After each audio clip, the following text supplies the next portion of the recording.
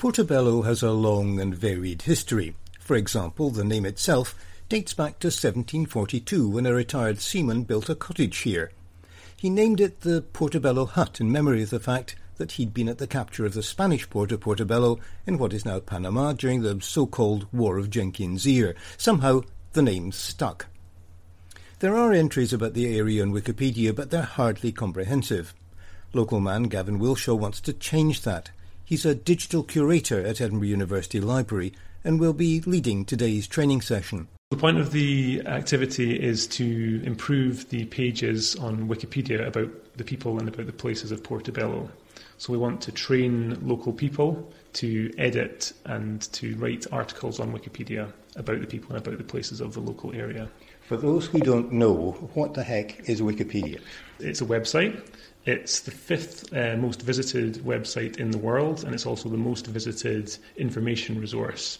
It's where I think most people go for information online. It's where a lot of people start their research on a topic. It's a kind of online encyclopedia. It's exactly, yeah. It's probably not always had the best press in the past, but there have been a couple of studies recently that have shown that it's actually on a par with Britannica for accuracy.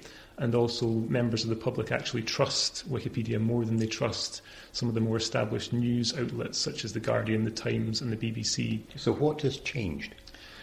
I think now there's been a lot more focus on making sure that the information that appears on Wikipedia comes from trusted and reliable sources. Almost anything that you read on Wikipedia actually comes from a trusted published source. So it's a tertiary information source. It's not something that's a place where you put new research. It's somewhere where you bring together research from recognised published sources. So you're gathering together a group of people this weekend.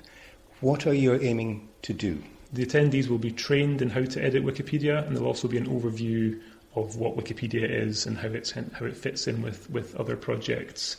There'll be a couple of hours in the morning when attendees will be trained how to edit Wikipedia, and then they'll be given topics which they can then research and then write articles themselves, which are then published on Wikipedia. From my own experience, I've found that it's an incredibly rewarding experience when if you write an article on Wikipedia, then you Google that topic a few hours later and you see that the article that you've created is the first thing that appears on the Google search ranking. So we want people to develop these skills so that they can help to continue to contribute to Wikipedia. Now, this is being held in the library. How much help have you had from Portobello Library? Portobello Library have been incredibly helpful, actually. They've done a lot of work bringing together resources. So there's a large selection of books and articles and journals and online resources that people can use to do their research. So we're not expecting people to have to go looking through shelves for information. A lot of the stuff that we'll be using on the day is actually already there because the library have provided it for us. And they've just been very helpful in helping work with the venue, and it's been a really positive experience all round. This is a project that has excited the Portobello Heritage Society. Over the years, it has gathered all sorts of information about the area, its people and buildings.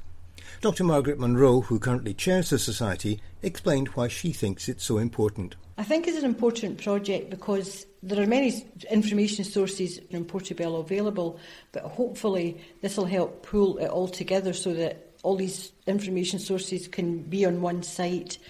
And if the information is referenced, then it'll give people some confidence that it's actually accurate. Because a lot of the paper resources are maybe quite fragile or they're scattered. We have some in our archive.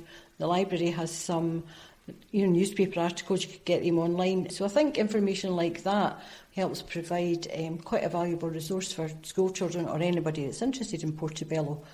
There'll be a general page clearly, but to have pages full of information on, for example, the pool. Everybody thinks they know about the open air pool, but when you actually get down to the nitty gritty, they think, well, yeah, it was open in the summer and it was always freezing.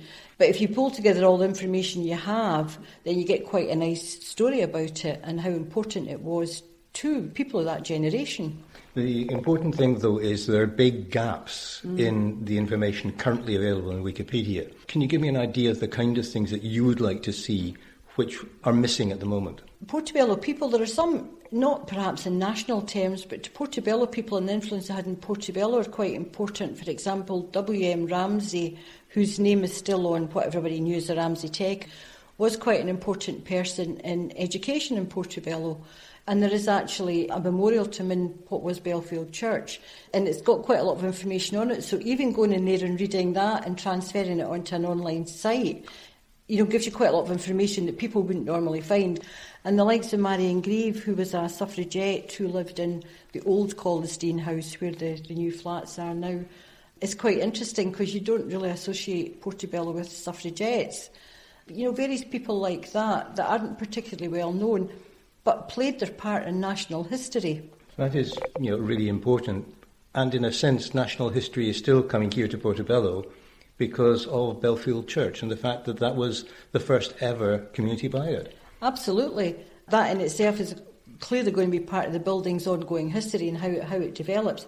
I mean, although some of these churches did write histories sort of to celebrate their 100th, their centenary or whatever, a lot of them are small booklets that nobody's ever seen and they're very difficult to find.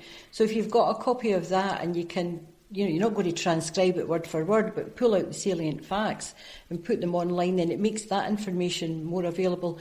And as, for example, the building itself develops and what it's used for, it can be added to. Once you start, you don't know where you're going to end up. And I always think that's what's really exciting about doing research, is that you don't know what you're going to find, where you're going to find it, and how whatever your research is going to end up looking. Gavin Wilshaw, back with you. You now have perhaps a dozen people trained. Where does the project go from here?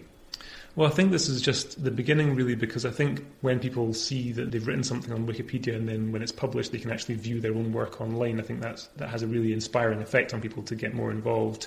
There is a lot of information that exists about Portobello which is not available online, and I can definitely see a community of people developing who can help to migrate some of that information out of these sources onto free and openly accessible online sources such as Wikipedia.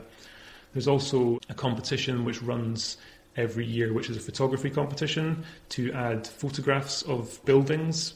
While we're going to be writing a lot of these articles, a lot of the buildings and the places probably don't have visual representation on Wikipedia, so I think there'll be a lot of scope for local people to take photographs of buildings and upload those to Wikipedia as well to help populate the articles. Or if their families come from the area, perhaps the archive, the family archive that they have of the open-air swimming pool, for example, or the power station, these things might be quite relevant to upload. As long as there are no copyright implications, so as long as the person who took the photographs is willing to allow those photographs to be put online, then that's definitely something that could be done.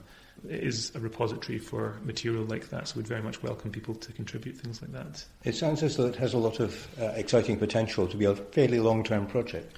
What we're doing on Saturday is a bit of a pilot to kind of test the water and see what interest there is, but I'm quite optimistic that we can get a group of people who will continue to work on projects such as this. Both Gavin Wilshaw and Dr. Margaret Munro are confident that today's session will lead to a lot more content about Portobello based on reliable information being published.